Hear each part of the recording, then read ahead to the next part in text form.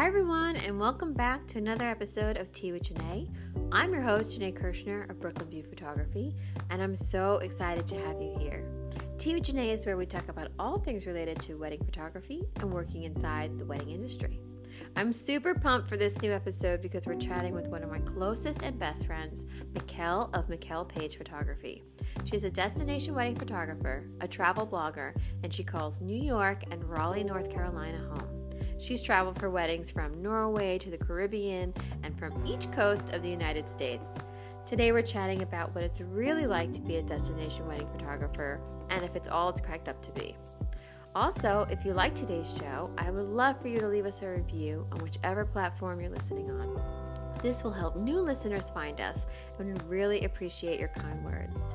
Love this podcast? Well, I hope you guys do. And when you sign up for listener support, you're basically buying me a new cup of tea each month. I'd love for you to support this podcast, and we really appreciate it. Be sure to visit us at www.teawithjanae.com and read our latest blog post. Join our newsletter and our super fun Facebook group. If you have a topic you want us to discuss or someone we should share a cup of tea with, please email me at info@brooklynview.com. Can't wait to hear from you. So sit back, grab a cup of tea, and enjoy the show.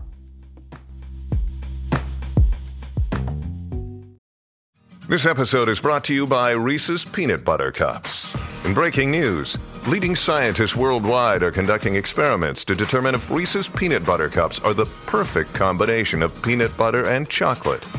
However, it appears the study was inconclusive, as the scientists couldn't help but eat all the Reese's. Because when you want something sweet, you can't do better than Reese's. Find Reese's now at a store near you. Hi, everyone. Welcome back. I'm here with Mikkel, and I'm so excited to have her with us here today. Hi, Mikkel. Hi. Hi. I'm so excited to have you. I'm excited to be with you. Always. Thank you. Yes. Thank you so much for doing this. I mentioned this earlier in the beginning of the podcast, but Mikkel and I have been friends for about 8 years now. And I shot my first wedding with her, which is so exciting. And we've grown together as friends, and our businesses have grown. And you're such a great friend. And I'm so excited for you to do this. Well, I feel the same way about you. I love you, and you're one of my closest friends. So this is really cool. Oh, thank you. I know, and I don't know if people know this, but I actually knew your sister before I knew you. Correct. Yes. So we worked together at Kate Spade, and when we were back in the B school days, when we met up in person, and the last names are the same, I was like, wait a minute, I think I know your sister. Yeah. So, I guess ironically, we didn't meet because of my sister, but you ended up knowing her, which was such a small world coincidence. Exactly. That's why New York is so tiny. I love that. So crazy. Yeah. So what we're going to talk about today is, before we get into it, let's introduce yourself and tell everybody about you and how you started your business and what's going on. Sure. I am Mikkel Page of Mikkel Page Photography, and I started my business back in 2008 when I was living and working in Orlando, Florida, one of my favorite places in the world. And I was in the theme park industry, and I simultaneously kind of developed a passion for photography as part of my arts and crafts love for scrapbooking. Fast forward, started second shooting weddings and such on the weekends, and had my own business and portraits for people and couples and anniversary shoots. And then fast forward to, it has been my full-time career. I've been doing this since 2013 when I quit my job to pursue this as a business entrepreneur. Yeah. And so when you went full-time, what happened with that? Where you gave your notice, and how did you make the leap? So it actually plays into today's topic because I distinctly, I traveled to a big trip for my 30th birthday. And then I came back and I was like, when can I quit my job? I'm ready. I wanted to use that vacation time. So I quit and made the leap when I had enough weddings and everything for the upcoming months that I felt confident that I wouldn't have to eat ramen for, a year. Luckily, I never had to, even though that was probably the worst case scenario that I would have to. And I love ramen, so that would have been A-okay with me. Um, so does that answer your question? No, I've lost the question. This is typical of me. No, no, it's good. Yeah, sort of you made the leap when you knew you had enough, lined up to sort of pursue your dream as being a wedding photographer. Yeah, so you've really transitioned your business from, you were first East Coast in New York only, and then you moved, right? So you do by city, I guess is how you call it? Yeah, so I'm kind of like dual city based. So I shoot in the New York City area, although I find that most people that live in New York City don't get married in New York City. They do it somewhere within the tri-state area, whether it's right outside in New Jersey or somewhere in like upstate New York or Long Island. Long Island's not as popular for me, but like Brooklyn or, Long Island City kind of thing. And then also I shoot a lot in Durham and Raleigh in North Carolina. I've done a pie chart for myself this year because I was like actually really curious what the breakdown was. And I am equally 40% in both locations. And then about 20% of the time I have weddings elsewhere, which I would consider a destination, whether it's been at Saratoga Springs, New York, or back in Orlando for some Disney weddings that are fun, or, Dominican Republic this month. So it's about a 40-40-20 split this year. That's cool. Yeah. So let's talk about destination photography. Sort of, what do you consider a destination wedding? Does it involve a plane, or can it be just a long travel distance in a car? So I would say either. Sometimes it's a destination for me. Right. I would say, like, I wouldn't call that a destination wedding necessarily, but I've shot twice in Norway, and that was certainly a destination wedding for me. And also, in one instance in particular, for most of the guests going to this wedding, it was also a destination for them. So I would certainly consider that a destination wedding.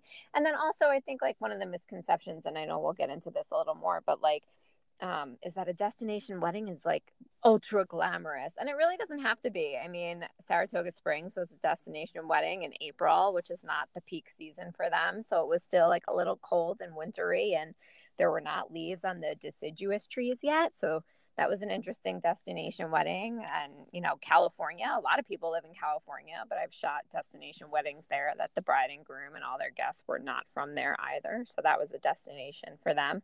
So I think it varies. I mean, I think it's very loosely defined, so to speak, and you can spin it however you want, if you want. Yeah, yes, totally. I would say most of the time it's a destination for about 80%, if not more, of the guests, including the bride and groom, but it varies. Yeah.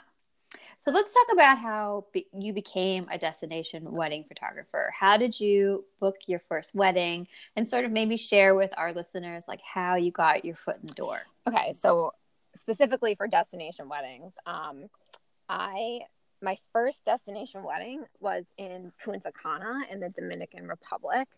Which is nice. It's not that far away, especially if you're flying from JFK Airport in New York City. And it was part of a connection through actually my sister.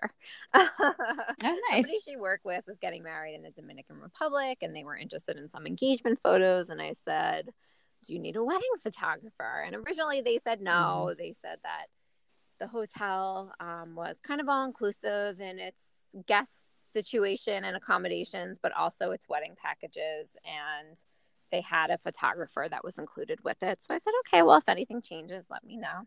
And it turned out that what they thought was included was only kind of part of the truth. So it ended up making sense to bring their own photographer that they had more confidence and trust in, and that would do a better job in covering the wedding, and that they knew and could talk to ahead of time, rather than somebody at the resort who wasn't necessarily a wedding photographer, and they would have had to pay to increase that price anyway, of what they were going to get. So that's how I booked my first destination wedding. I think, like, for sure, anybody listening that is interested in it, like, if you see like a door kind of cracked open like I did, like, they had contacted me for photography, and even though it wasn't for their destination wedding, when I said to them, do you need a photographer for your wedding? Then like it planted the seed like, oh, well, if we do, we'll contact you kind of thing. Yeah, you put the little the reminder in their head that they can reach out to you. Well, that's great. So from that wedding, did you booked more weddings from that? So I did not book any more weddings from that particular wedding. But I think like it definitely, your friends and family and other past couples see it, and then it's kind of like top of mind awareness for your brand or for any brand, or just part of your passion. I think simultaneously people know that I have always loved to travel.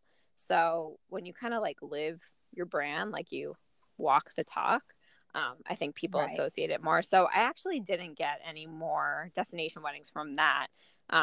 But for sure it like helped me with my portfolio, and I learned so much from doing it. You learn so much with every wedding, but particularly that wedding, I learned a lot from. So it helped me, not just the portfolio, but also build the experience in terms of what that kind of destination means. And it was in the Caribbean. So there's like a few lessons learned with shooting in the Caribbean too. Yeah, I would think it would all sort of enhance your next experience or your next job, where you're going in a little bit more smarter. Right. And like if you made any mistakes, you would know to avoid them, or, just traveling with equipment, which we'll get into, but I think it's, there's a lot that goes into that. Oh, yes. So let's talk about, I think for me, sometimes I get inquiries for destination weddings, which include a plane or include a lot of travel. And I'm always sort of confused or asking for advice about pricing. I think pricing is a very big topic, and we could probably spend 2 hours just talking about how to do your collections or your a la carte system. And, I think for listeners, and we're talking about, destination weddings, like how do you, price your services for destination weddings? Is it based on location? Is it one flat rate? Like what would be your suggestions about pricing? Yeah. So for me, and of course what I do or you do doesn't work for everybody, but it's worked for me. I custom quote every single destination wedding that comes my way, because I don't think any two weddings are alike, even if they're, local, but for sure destination weddings are always unique. One price tends not to fit all, because you're dealing with a lot of travel, you're dealing with flights, hidden costs for flights, which I would consider checking a bag, because that's not included in your flight 99% of the time these days. You're dealing with transfers to get to and from the airport to the location of the wedding. You could be dealing with another transfer to get to the hotel if it's a different location than the hotel that you're going to. You're dealing with sometimes visas and taxes and fees and all that stuff surrounding that. And you're dealing with the actual accommodations and then food and all that stuff. So when I quote a destination wedding, I reply and most of the time say, like, I really want to understand the situation. Can you tell me if you're working with a travel agent? I don't personally work with travel agents for my own travel, but a lot of the time with destination weddings, I found that they are working with one because they've gotten them group rates or group discounts that they're offering all their guests. Like including transfers and transportation companies and everything. So I want to understand that. I want to understand how many people they're having. If they're having 12 people versus 300, you never know. And then I want to understand, like, what kind of coverage are they looking for? Everybody's usually in the same place for a destination wedding for an extended period of time, not just 24 hours. So sometimes they want rehearsal dinner coverage. Sometimes they want more coverage than usual that day. Sometimes they want excursion coverage. So I really want to understand what they want. And then also I want to know your budget. If you only have $2,000 for this, but it's going to cost me $2,500 just to get there, it's probably not a good fit. Right. Which, happens sometimes. Sometimes people think it's a gift that they are just contacting me to shoot their destination wedding. And unfortunately, I can't pay for my health insurance with their generous offer.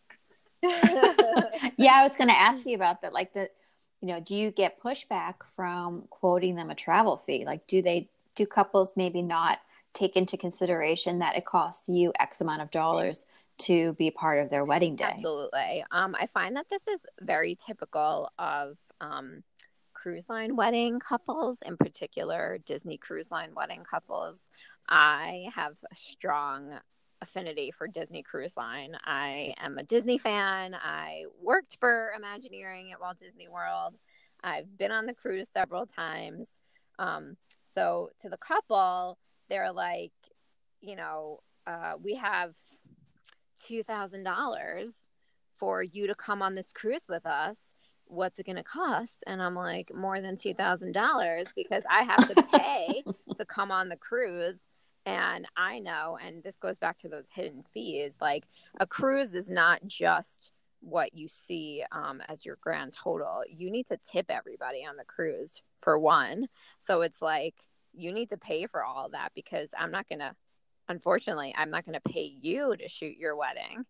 Right. I think overall, a lot of people are understanding, but there's like two factors with that. One is they look at the grand total that they're paying and they say it's paying for photography when really it's paying for travel plus photography services. So they'll say, we're paying our photographer $3,000. That's our budget. And I'm like, well, you're paying for travel for your photographer, but you have to also pay for photography on top of that. Does that make sense? Mm-hmm. Yeah, it does. And then the other thing is, it's kind of, I think, a misconception that like destination weddings are so glamorous overall and exotic. And I think that a lot of couples book a destination wedding because they're craving a unique celebration that they can't afford locally.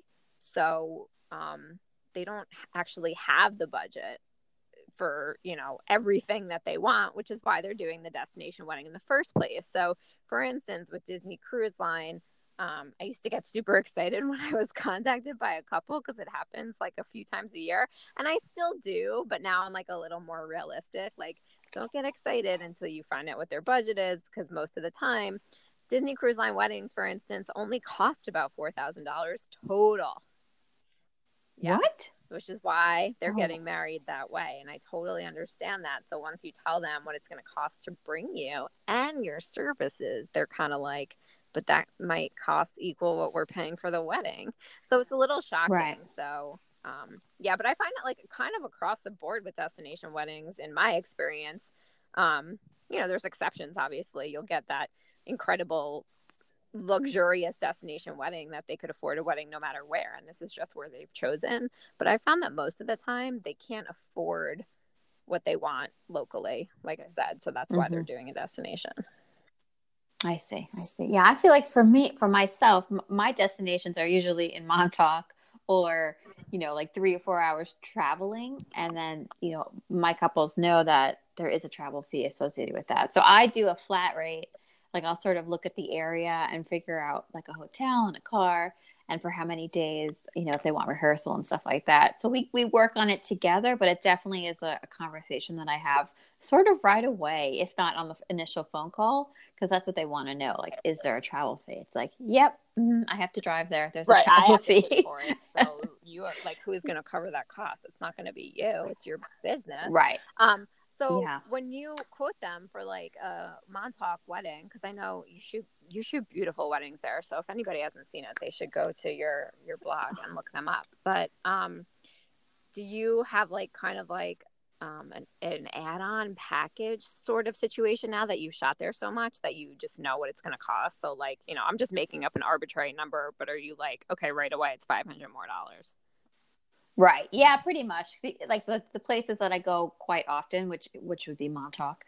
I know that I have like 2 or 3 hotels that I like, and depending on the time of year and if there's a 2-night minimum and the car that I can get, like I know that's going to be $600 a flat rate.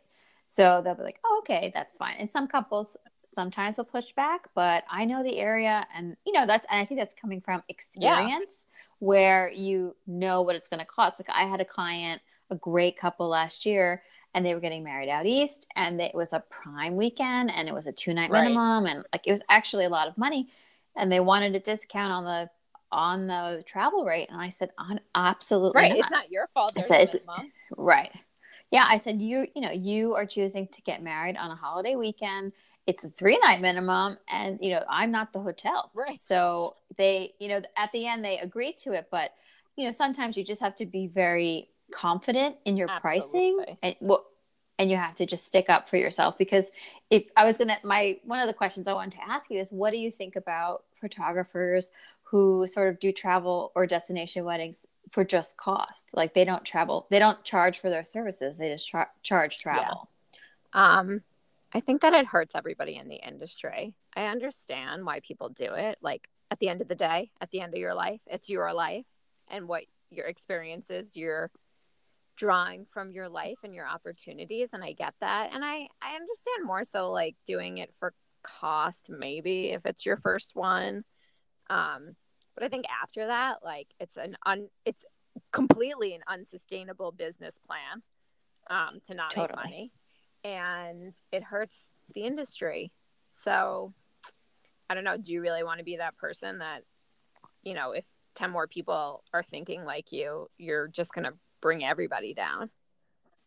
Right. Yeah. And I think it's sort of, you have to look at it in the long run. I think to get your foot in the door, doing one at cost is going to be great. Like you get the experience, you get the portfolio, and you can say that you've done a destination wedding. But after that, I think it's also sort of starting your business. Like you even start maybe for free or for cheap or for friends. And, but once you get more experience and you become an expert, you have to start charging for your time and your talent. Right. So, yeah. And I think that for destination weddings, we're in the same Facebook groups. Like people go crazy when it's like, oh, it's just for travel. And some people are like, I'll do it. And for other people who it's like, how can you run your business that way? How can you make a profit? Because the fact is that you're not, eventually over time, you're going to be losing money. Right. 100%. And you can't live like that. Yeah. And then on top of it, it's like you are, like you said, you're going to lose money, but also for the couple, like there's two sides of this coin. Like for the couple, great, you're doing it for experience, but also for them, they need to consider that it is your first destination wedding. You might not be as good as somebody who is experienced, which is why they can charge for it. So yeah, on the flip side, it's like, after you do that one for cost or whatever, and know what that cost is. Like if you're going to have to pay $50 to check a bag because you're bringing all your camera equipment on the plane with you, so you can't bring another carry-on with your clothes, like know that the cost includes that $50. Like doing it for cost is one thing, but I'm going to caution everybody listening who's interested in doing this that doing it for negative income is different than ending up, just even. Right. Like you're going to end up paying them to shoot their wedding. And also like, I don't know, didn't you have some sort of associated self-worth with getting paid, like you said, for your expertise? Yeah, I think that comes over time. Yeah, I think people have to sort of build up to it. And you know what? Nobody likes to be taken advantage of. So it has to be a win-win. Yes. Win-win or no deal. Yeah, exactly. Yeah. I like that. So what are some of the biggest misconceptions about being a destination wedding photographer? That it's glamorous. Yeah, I would think so. It's hard work. Yeah, it's really hard work. And I know, like, for instance, during peak season, I shot a wedding in Jamaica a couple years ago, and it was 3 days at a resort.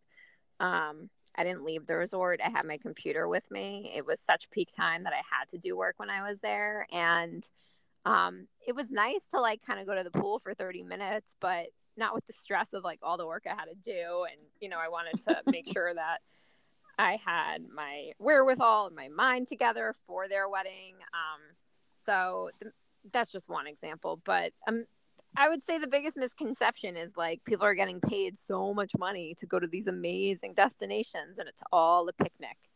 And it's not. I mean, it's work still, and I love my job and I'm so passionate about what I do.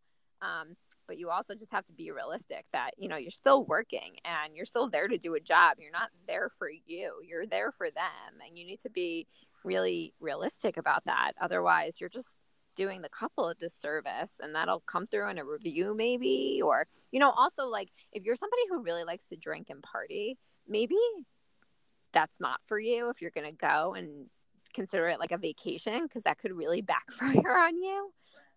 Right. Yeah.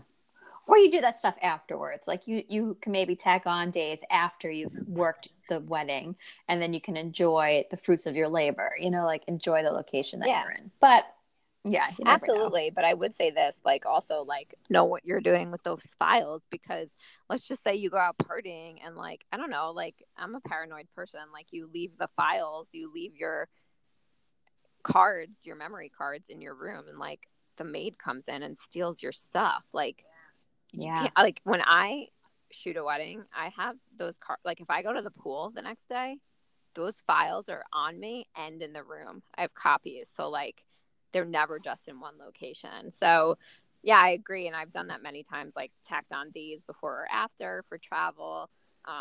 I'm an avid traveler also. So like, I think that comes with like a lot of confidence and being able to take my equipment on the plane and shoot weddings and know kind of what customs looks like and know the customs forms you have to fill out and all that stuff, that it doesn't stress me out. Like, I think if you also love traveling, then it might be a good path for you. And if you don't love traveling, you might want to reconsider what being a destination photographer could mean to you. If it's just going to add stress to your life because of everything that it includes, then maybe it's not that great. And, you know, to that end, like, it is great to do a few destination weddings a year, but it's not the end all be all. It's not like a quantifier of how successful you are or aren't. Yeah, no, I agree. I was going to say, when I shoot, like I'm bringing, you know, like my backup gear and all this stuff. Like when you go from place to place, you know, your gear has to be safe. I actually know a photographer who was in Italy, and she went to dinner, and when she came back, her room was robbed. And she lost like the rehearsal dinner. God. She lost all her gear. And she was putting out SOSs on Facebook, like, I'm in Italy and all my stuff is stolen and I have a wedding in 3 days. And it was just like, you know, all the good forces were like, I'm in Milan. I'm going to drive down. You could borrow my camera. Like, she luckily found a camera and a lens and cards and shot the wedding. But it does happen. Like you know, that little lock on the door or the security, quote unquote, of a hotel room doesn't exist. Yeah. Like I always bring the final product with me wherever I go, even if I'm at a restaurant. Like it's in my person in a waterproof container, like in case I spill it, like, because I'm so paranoid. Yeah, and you should be, because that's why they hired you. Like, could you imagine? She's a worrywart. She's perfect. It's so true, though. Like you said, like you have to have those files on you. Right. Yeah. So what gear and sort of cases or even insurance, like, would you recommend to someone who's listening? Yeah. So the first thing is insurance. You need if you're going to shoot destination weddings internationally, you need an international kind of rider added to your insurance policy. And if you don't have that and something happens, they're not going to cover anything that happened outside of the United States. So that's one thing. And it costs a little extra, but not too much. I mean, the security of having it is worth it. Yeah, I feel like insurance is a thing that you hate paying for, but when you need it, you're like, oh, thank goodness I have it. Which is just, you know, cost of doing business, and proves that you're a full-time professional photographer. And equipment-wise, I always have 2 camera bodies on me. Pretty much all my lenses. The only one that I sometimes don't bring is my macro lens, my 105 millimeter. I shoot Nikon, as do you. Holla. Yes. Holla. Only because it's my baby and it's expensive also and heavy. I mean, I bring my 85, which is also expensive, obviously, but I love it and it's dreamy. I think it's a Magic lens. Yeah, it's really good. Yeah, a good one. But so between the cost and how heavy the macro lens is, and because I have a workaround for that, I don't bring my 105 a lot of the time if I'm traveling internationally. So my workaround is that I have filters that attach to my 50 millimeter that are damn good, and they were $10 off of Amazon, and you would pretty much never know the difference, which is Oh, kind of you have to. interesting. Yeah, you'll have to give me the link, and I can put it in the show notes for people listening. Oh, that'd be great. It's like, ooh. So what gear do you bring? You bring two camera bodies. 2 camera bodies, plenty of cards. Yeah, plenty of. You have your memory cards, and then how many lenses? Do you have 3 lenses? Let's see. I have one wide that I bring. It depends what kind of mood I'm in or what the situation is. Either a 20 millimeter, which has a lot of fall off, so sometimes I'm careful about that, or my 24 to 70, which is also heavy, but say lovey. My 50 for sure, my 85. What is that? 3 for sure, 3, and then like a modifier on the 50. So I have kind of a 3.5 option with the macro attachment. Yeah, for sure, at least 3. Okay, that's good. And then what kind of rollie do you use? Do you use anything special, or do you carry everything on? So with you? used to. I mean, for sure, I carry everything on with me. Checking it is not an option. No, never an option. I fought with like flight attendants, and I'm like, you'll rip this bag from my dead cold hands. I'm like, it fits under the seat. I know. My least favorite thing is when they're like, oh, you're gonna, like, mostly like if I'm just, going on a flight for personal travel and I take like a rolling thing on, like carry on, and they're looking at it and they're like, you're gonna have to check that. And I'm like, no, I promise you, walk on the flight with me. It fits. And they're always like, no, ma'am, I'm sorry. And then of course I get on the plane and see a million people putting the same size bag overhead. It makes me so angry. Right. Yeah. And speed lights. Obviously I travel with speed lights. I used to take a think tank, the airport security think tank 2.0, I think. Now that's like kind of turned into my my storage for everything for the most part. And I just take that kind of in my car when I drive to weddings and everything. But it's kind of a monster. And because airport security and all that TSA stuff and regulations have changed, I can't imagine it fits on most flights anymore. But for me, and this is just travel in my life from traveling a bunch and just less is more kind of theory. I use what's it called? A hip slip? No, what's it called, Janae? Chute sack. The spider? Oh, chute sack. Oh, yeah. I have a chute sack and I have the tote and chute that I'm obsessed with. And I wear those things down. I'm on my second one, so that's pretty good. So I put my lenses in my chute sack, and then I put my primary camera body in the little zipper on the outside for the tote and chute where it goes. And then I put, I have like a little protective blanket thing that I got at a camera store in Japan because they have more camera accessories than I've ever seen in any location ever. So I've stocked up on some things there. So so cool. So I wrap it in like the little camera blanket thing that I bought for it. And then I put that on top of my chute sack. And then I like kind of stuff my one speed light on top of that, and then I'll pack like a carry-on backpack because most of the time you're allowed like a personal item on a carry-on, as most people know. So my personal item is like my backpack that fits underneath the seat. The truth is the tote and chute fits underneath the seat in front of me too. But I'll take like an extra kind of speed light in the backpack or whatever. So I'm totally mobile. I mean, that thing can break your shoulder. I mean, God knows what it weighs. Oh yeah, I was gonna say it's heavy. But that's kind of what I do. So the tote and chute and the chute sack are made by the same company and they fit with each other. So I'll put that in the show notes too, where you can find those things. They're both they were created by Jessica Clare, and then she sold it, and now it's its own company. So I use both of those things. Which is great. I think Keith Elliott still owns it, who started it with Jessica. Oh yeah. But you can get it at Adorama. I know that. And you can get it, obviously, you'll link up to the website. I take a tripod sometimes. I went to Norway for the first time in January 2014. And because it was a personal trip and I wanted to photograph the Northern Lights, but also be mobile with my tripod, I invested in a really good tripod that folds up to as small as a great tripod can. So it depends on the situation. I don't always need a tripod, but sometimes I'll take that with me. Oh, that's good. Yeah, I have a tripod from Manfrotto, and it's kind of big, but a travel one is a good idea. I like Yeah, that. I think it costs about $175, which for some people is a little pricey, and I understand that, but you don't want to put anything. You don't want to put your camera that costs, let's say $3,000 at least, on a crappy piece of metal. So it's a good investment. Yeah, I'm like, I'm like, my camera's like $5,000. There's so much money.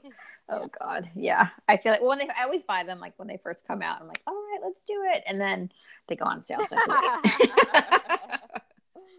So I know you, and I know that you travel all the time, and you have your own travel blog, right? So, and what is it called? It's called Sometimes Home, because I am sometimes home. I love that name. Yeah, so the travel website, actually, I should link you up to this too. There's a, on the top navigation bar of sometimeshome.com, there is a media tab. And then on there is the Sometimes Home, SH timeline. And it explains like kind of how my travel website came to be, which was because I was traveling so much for weddings. So I would, like we were talking about, kind of do trips surrounding those weddings, and then I would want to write about them and talk about them. And then even if I just did personal trips, like, I'm thinking of a trip I did to Europe in 2012, which had nothing to do with wedding photography. I started writing about them, and then I was like, this could get confusing for somebody if I do a lot of travel posts on my wedding website. So I decided to split the two after a lot of thought.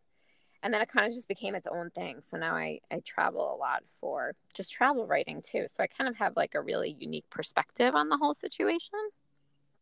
Yeah, and you're really well versed in the whole area of being a good traveler, and you go all these places, and I think it's really amazing, like for people listening, is you left your corporate job, you followed your passion to be a wedding photographer, and now you're doing sort of a side hustle, but also a full-time job of like a travel writer and a travel photographer. And that's just, they all sort of sprout out from each other, which is incredible. Yeah, I think another kind of, the same misconception about being a destination wedding photographer is how glamorous being a travel writer is. And it's not that it's not awesome, because I really love it, but you have to really love it because it's a lot of work. It's a lot of research. It's a lot of research for keywords.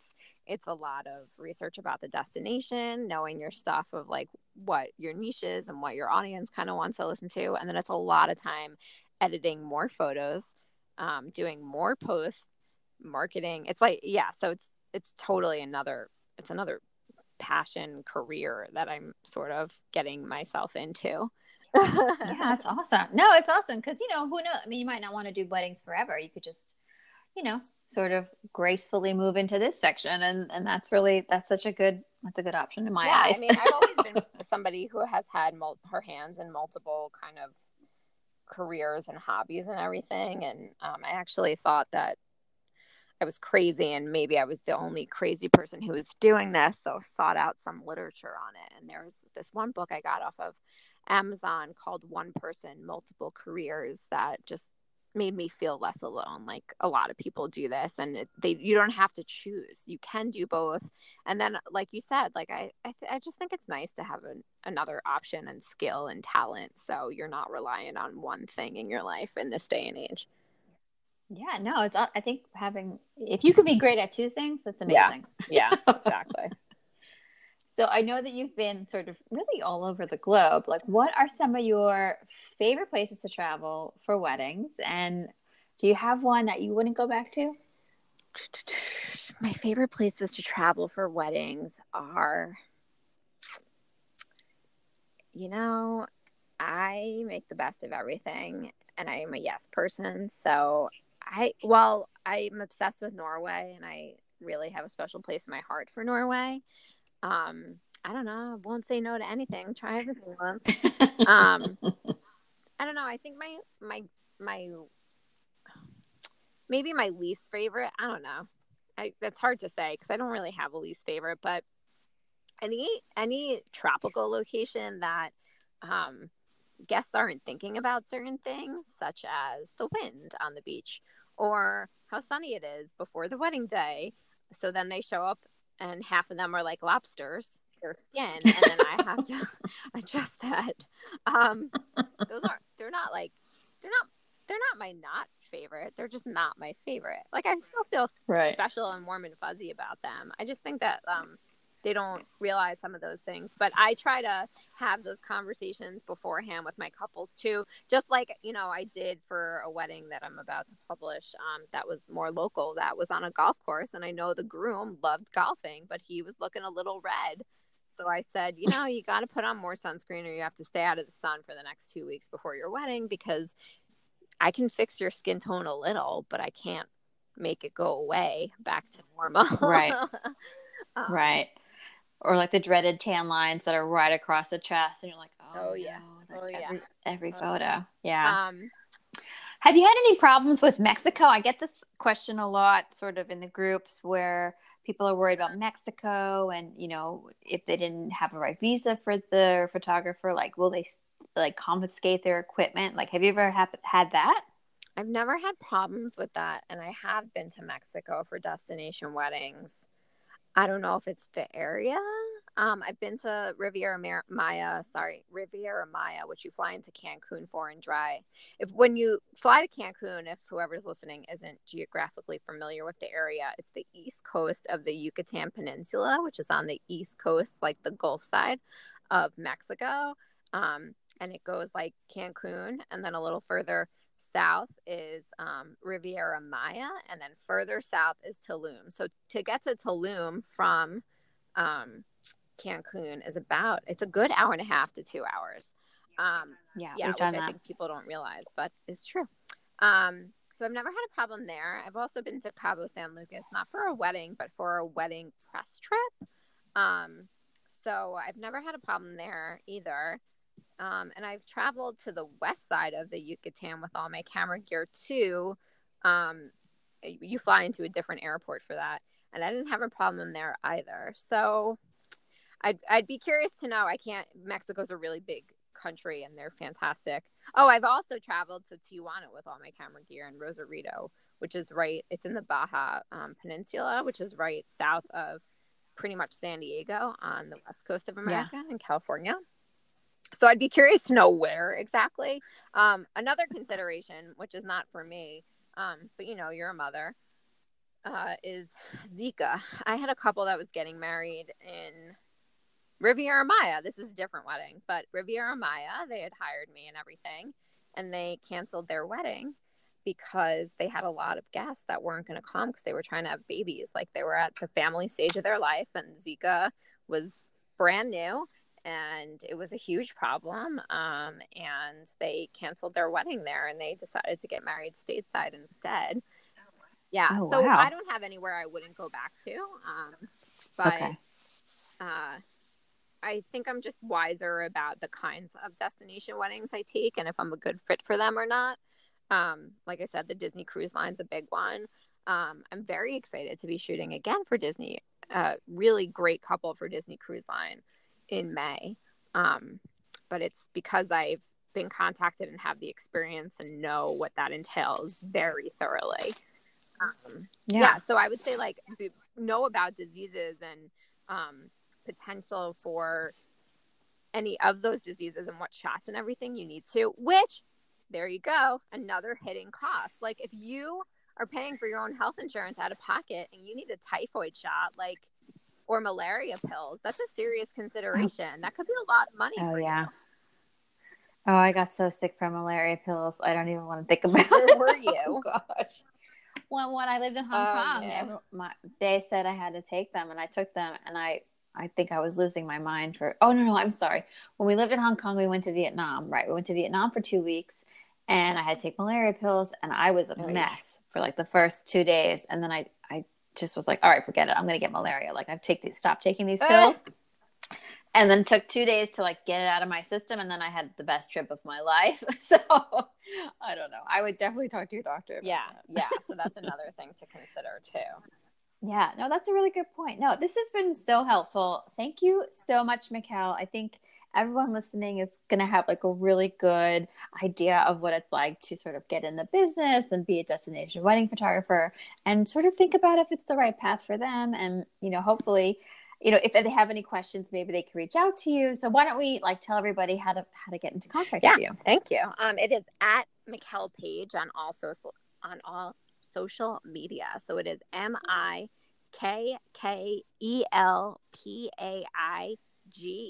That's my photography, and my travel is Sometimes Home. So it's SOMEI. Wait, Mikkel. Maybe you should take more spelling classes. SOMETIMES Home, HOME. Oh my goodness. Yeah, and feel free to reach out to me if you have any additional questions, whether it's Janae or somebody listening. Janae can just text me, but we have that special kind of relationship. We do. But yeah, I really am I believe in supporting other entrepreneurs and other photographers. So if you have a question about destination weddings, for sure, just tweet me or send me a message on Facebook, or you can email me, or, I'm sure you can find a gazillion ways to get in touch with me. And what is your main website? MikkelPage.com, MIKKELPAIGE.com. Oh, perfect. Okay. So this is great. So if you guys have any questions, you can reach out to her, and you can also check out her work, her wedding photography work, and her travel photography at Sometimes Home. Thank you, Mikkel, so much. It's been a pleasure having you. Thanks, sweetie. Mwah. Bye. Bye. Look, Bumble knows you're exhausted by dating. All the must not take yourself too seriously and 6'1" since that matters. And what do I even say other than hey? Well, that's why they're introducing an all-new Bumble with exciting features to make compatibility easier, starting the chat better, and dating safer. They've changed, so you don't have to. Download the new Bumble now.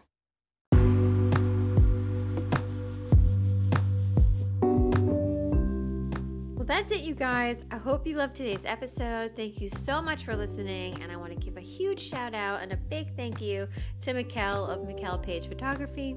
I love you, girl. Thank you so much for being on the show.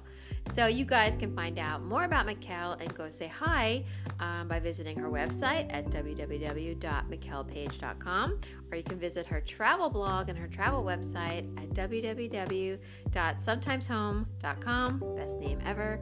She's on Instagram and Facebook, and you guys can go say hi to her and follow her work. And don't worry if you didn't catch it. I'm going to post all this information in the show notes. So thank you so much for listening. I can't wait to share our next cup of tea together, and I'll talk to you guys soon. Bye.